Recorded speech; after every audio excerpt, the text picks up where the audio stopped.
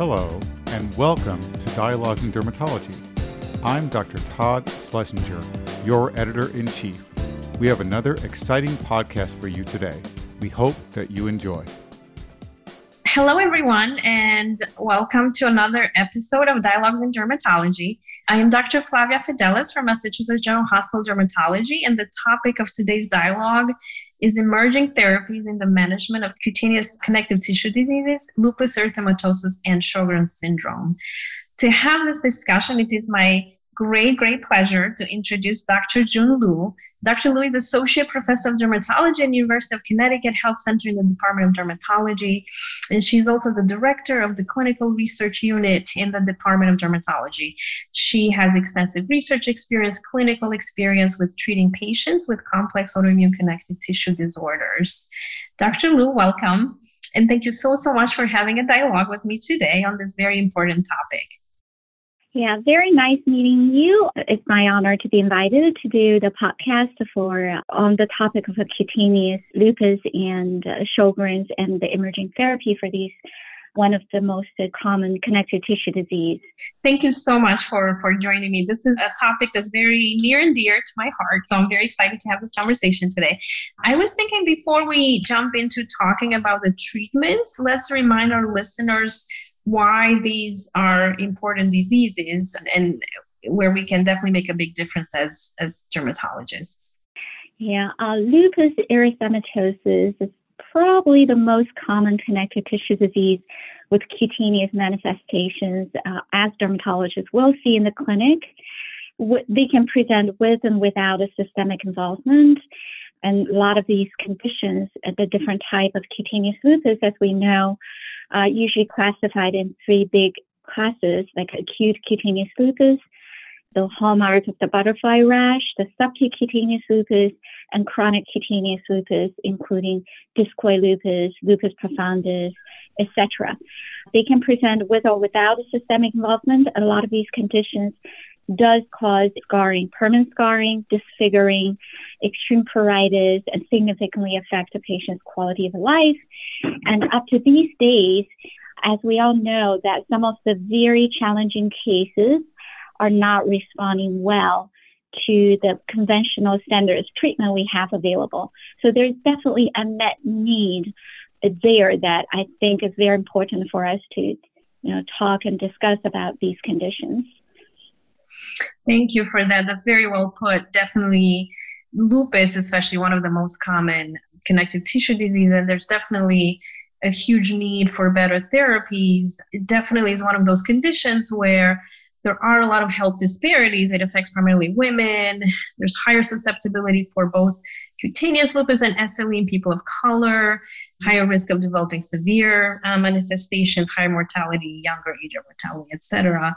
And so definitely this is one of those conditions where we can make a huge difference in treatment of these patients, improving the quality of life. So thank you for that. So let's move on and let's talk a little bit start with the lupus, the cutaneous lupus, and talk a little bit about the therapies that we have available. I was thinking maybe let's talk a little bit very briefly about pathogenesis and some of those important molecules, players, pathways that have emerged as being very important for lupus.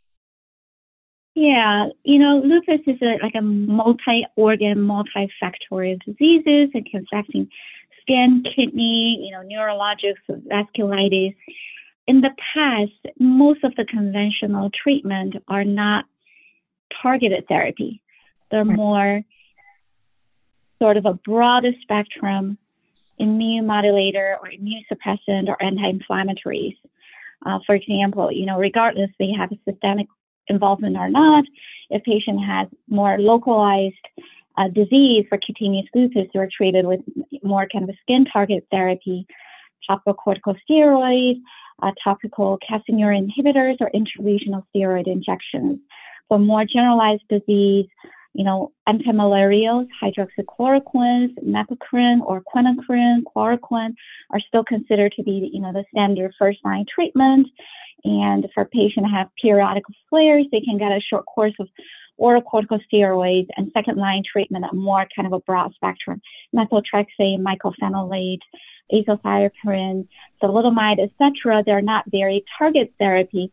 And these days, with the advancement of basic science, we know better about the pathogenesis of a lupus. And I agree with you, we may want to quickly review them. So basically, lupus erythematosus is a condition caused by production of autoantibodies attacking different organs, including skin, due to a very complicated cascade of inflammatory responses caused by abnormal activation of T cells and B cells, and sometimes involving the abnormal interaction of the T cells and the B cells.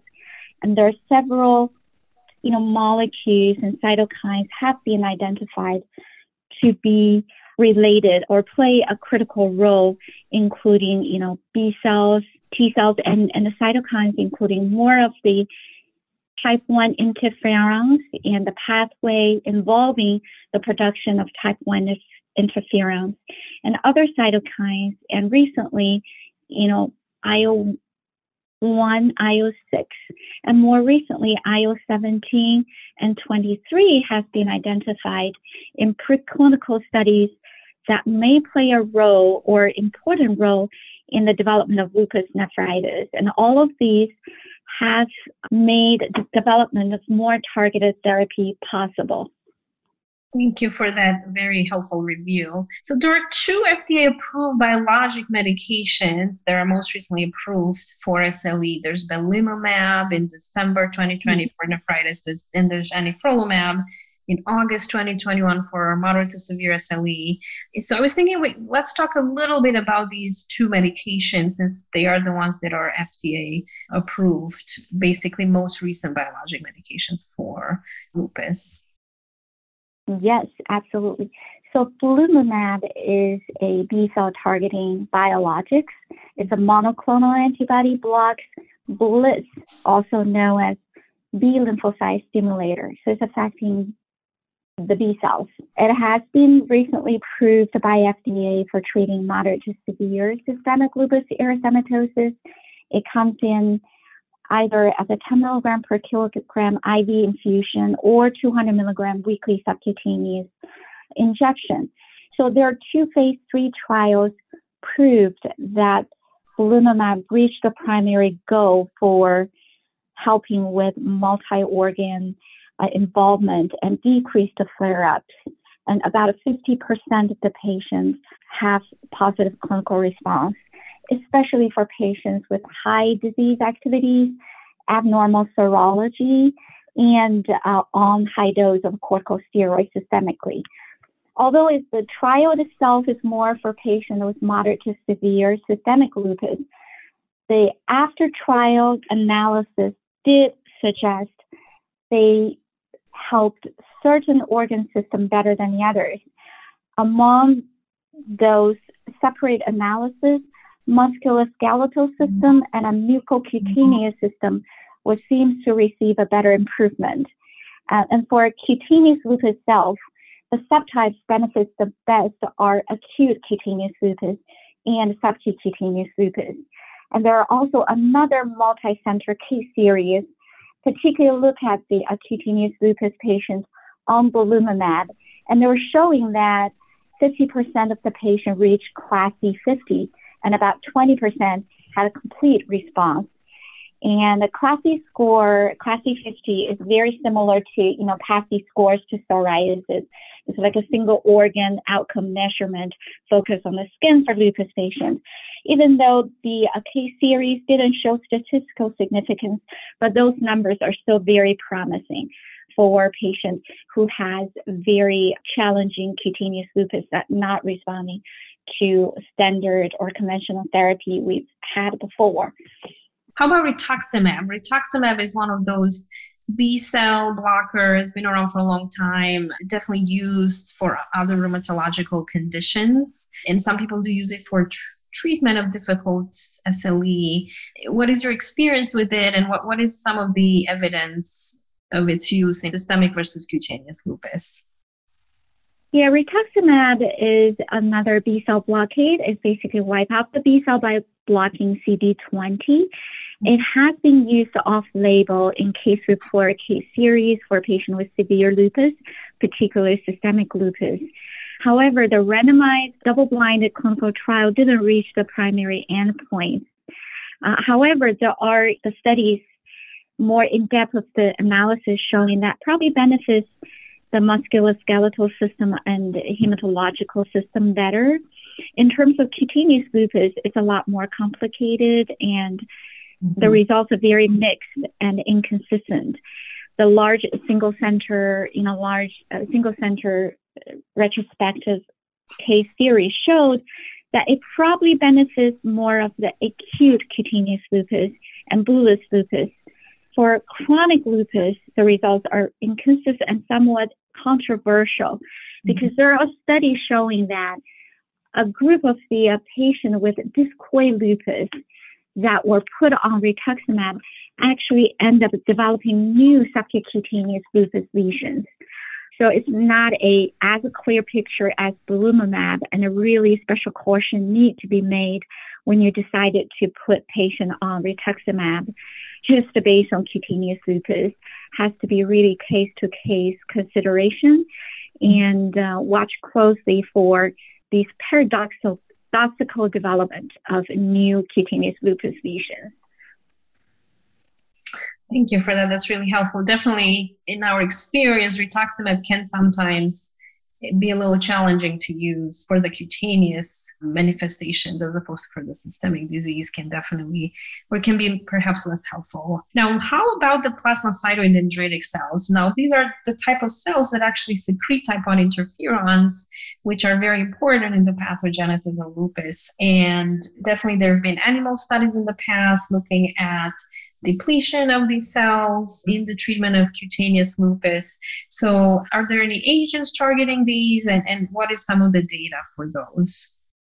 There are actually a group of the medications that is on the investigational phase that targeting plasmacytoid dendritic cells.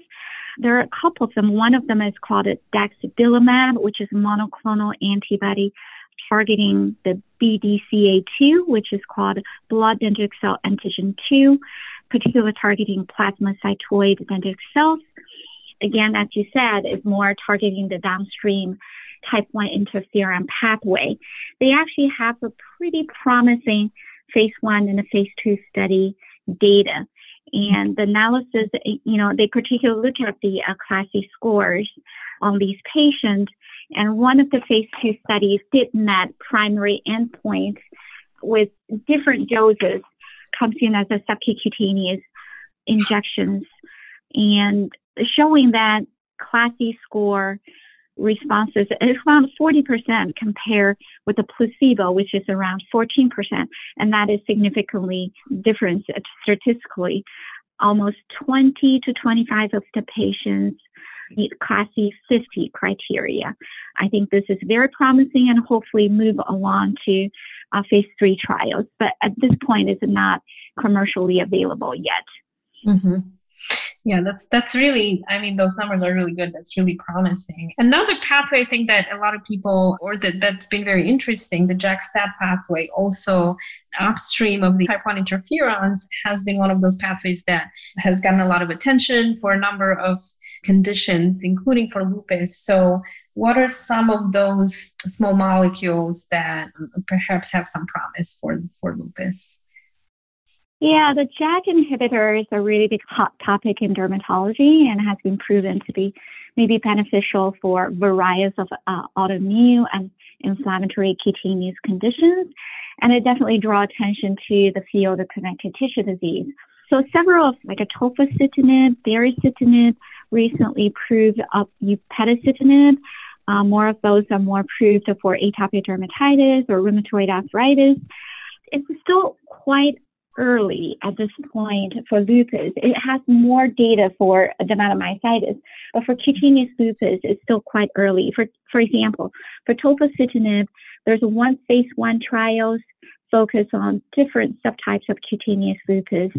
It's a small trial with only 20 patients enrolled, and the result hasn't come out yet. But there's definitely multiple case reports and case series suggesting that might benefit lupus, particularly cutaneous lupus and interstitial lung disease and some other organ involvement in connective tissue disease. For baricitinib, unfortunately, the phase 2 trial failed to reach the primary endpoint. The upadacitinib is quite early at this point. We probably will going to see case reports and case series coming up. One of the newer therapy, again, also targeting the JAK-STAT pathway, I want to extend the discussion a little bit, is deucravacitinib. It's a medication that selectively blocks tyrosine kinase type 2, recently approved by FDA for treating psoriasis. And it has, over the past year, it started the phase 2 trials for patients with moderate to severe systemic lupus erythematosus. Just earlier this week, the sponsor sort of declared a promising phase 2 trial, which is very exciting. So it proves that it reached both primary endpoint and secondary endpoint for 2 dose regimens. So it's an oral tablet. It's both 3 milligram or 6 milligram twice daily dose.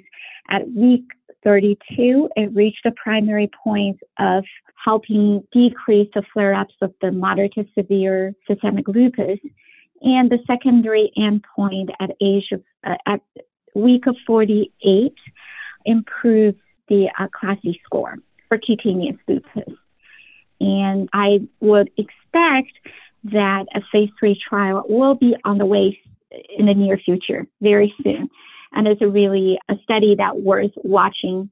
And I'm hoping that we will soon have a more complete results from the phase 3 trials and hopefully add another tool to our toolbox to treating severe cutaneous lupus. This is really exciting. I think definitely having a small molecule inhibitor that we could use in addition to some of the other therapies already available would be very exciting. A lot of the medications, of course, are infusions or some of the biological injections. And so having a small molecule that with good data in clinical trials, that will be very, very exciting.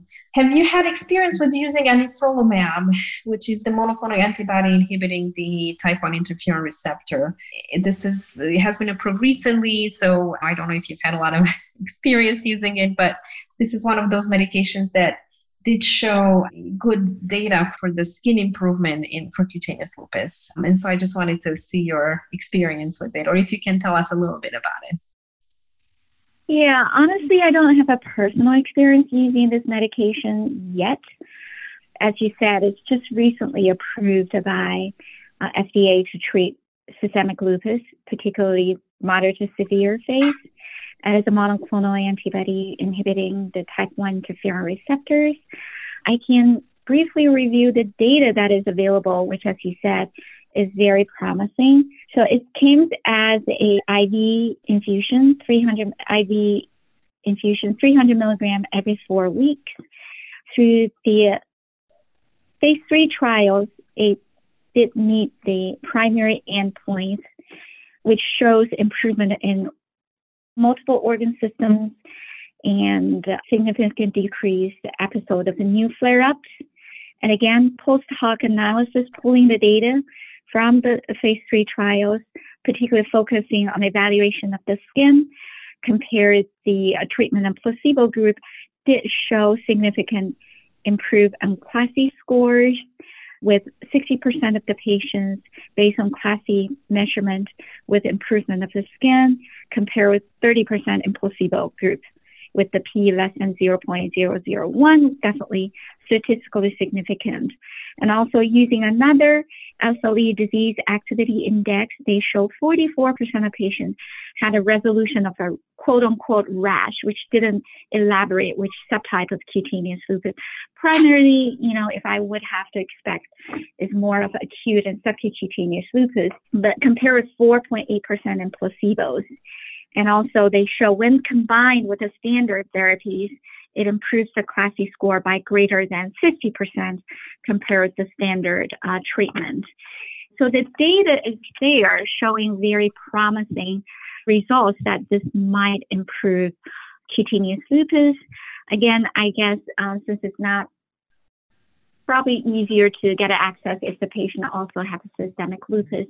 And based on the data, it also has a pretty good safety profile with shingles is probably the most common side effects.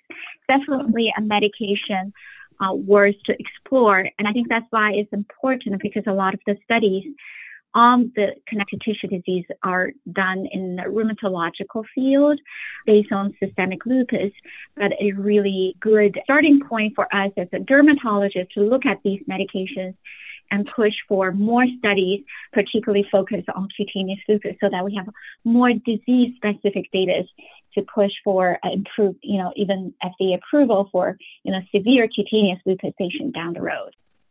Thank you. Yes, I think you are exactly correct that sometimes it is challenging because some of the outcomes in the trials, they're not really skin specific, or we need more studies to really focus on specifically the skin as opposed to all the other findings in SLE. Thank you so much. There was such an interesting summary of all of the emerging therapies in lupus. I was thinking maybe we can spend a few minutes talking about Sjögren syndrome. This is another rheumatological disease that has cutaneous manifestations. We see this a lot in patients who are diagnosed with primary Sjögren syndrome. A number of cutaneous manifestations, erosive Raynaud's, SCME like aneurysma, and it's another condition where there are no widely accepted therapies for the management of the skin findings in primary Sjögren's. So I was thinking maybe we can talk a little bit about some of the skin findings in Sjögren's and then some of the therapies that are emerging for specifically treatment of the skin, with the caveat again that some of the clinical trials do not include the skin perhaps as a primary endpoint. Yeah, sure. So before we move to Sjögren, can I have just 2 minutes to briefly talk about a glutamaz we're familiar with as a psoriasis medication we're familiar with as dermatologists. It has also been used and tested under investigation for cutaneous lupus. Just briefly, one is IL-23 and 17 has been recently shown to play a critical role in pathogenesis of lupus nephritis. So there are more studies on the way to testing. One of them are ustekinumab. We know very well. There are phase 2 studies showing that it did reach the secondary endpoint benefits to cutaneous lupus based on PASI score. But phase 3 trial to then show statistical significance. But this is a medication I personally definitely used in clinics off-label, and I will say not all patient benefits, but certain patients with subcutaneous lupus definite benefits from this medication. And another one is currently under investigation is secukinumab, the IL-17 blockade, is undergoing a phase 2 trial that worth to look forward to. And also apremilast Otezla, there is one open label, the single armed study did show that it may help the patient with discoid lupus. So I expect that there are more studies might be going on this field. And since those are the medication we dermatologists are quite familiar with, so it's worth to watch too. And going to Sjögren's, and I agree with you, Sjögren's is kind of a little bit less under the radar for most of the dermatologists. Beyond dry mouth and dry eyes, which is a classic sicca symptoms, as you said, it also has a specific cutaneous manifestation, including, dry skin, Raynaud's, and particularly subcutaneous-like manifestation. And those usually correlate with better prognosis, milder systemic involvement, and the treatment I wouldn't spend too much time on, because the treatment and response to treatment is very similar to subcutaneous lupus. And another sort of more specific for Sjögren's is cutaneous vasculitis. Mm-hmm. About 10% of the patients with primary Sjögren's may have cutaneous vasculitis, particularly leukocytoclastic vasculitis, urticaria vasculitis, and a small group of patients may have cryoglobulinic vasculitis and tends to have a worse prognosis. And then the Zika symptoms is very, very challenging and notoriously recalcitrant to treatment. And so far, there are a lot of study going on, but not a whole lot of a very definite data coming out yet. One of the studies shows, when you combine rituximab and belimumab, it may improve salivary flow and cutaneous vasculitis particularly. So it's something worth to watch. And another big area that has been going on for a lot of the investigations is the JAK inhibitors, including tofacitinib, baricitinib, and upadacitinib are all under investigation and open enrollment for primary Sjögren's, particularly with cutaneous vasculitis. But currently, there is really no data available. There are a small study on another selective JAK1 inhibitor, filgotinib, have been shown that may improve salivary flow only on animal models, but the primary endpoint of phase 2 study didn't met the criteria. So it's still in a very early preclinical or early clinical phase. So I think we should just keep watching what is coming along. Thank you for that. Yes, unfortunately, most of the agents are in early clinical studies, and there's a lack of FDA approval for most agents. And so definitely, I think overall there are a lot more studies out there. So I think that's exciting. And I think there will be a lot more data coming through hopefully soon. And I think that's both for lupus and for Sjögren's. I think that's kind of the breadth of the various agents that are emerging. I think it's exciting because this is an area definitely where historically the lupus hasn't had anything approved for a very long time. And then we had the belimumab, we had the anifrolumab, and we have a lot of promising studies, I think, so ongoing. So I definitely think it's exciting because we will have more and more therapies in our armamentarium to really help the patients. So I don't know if there's anything you want to say as in conclusion. I just want to say thank you for talking to us about this very important topic. And I think our listeners have learned a lot about lupus and Sjögren's. And so I just wanted to thank you for having this discussion with us today. And is there anything else that you would like to tell our listeners? Yeah, I would just like to thank you to allow me the opportunity to review and discuss what's going on, the promising, exciting new findings in connective tissue disease, especially, today, lupus and Sjögren's, and they have a lot of overlaps. And it's also something really dear to my mind, too.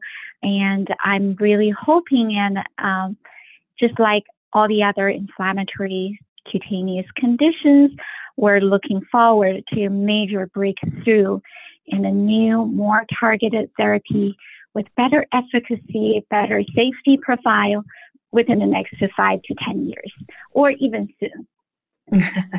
Yes, hopefully. Thank you so much. Thank you so much, Dr. Lu.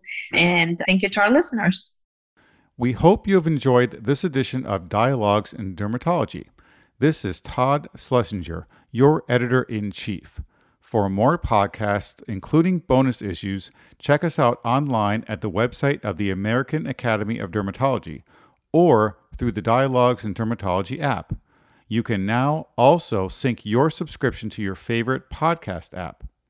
New podcasts are released each week in addition to our monthly JAAD podcasts. We hope you enjoy these new options for listening to dialogues and the increasing content for your listening pleasure. Thank you.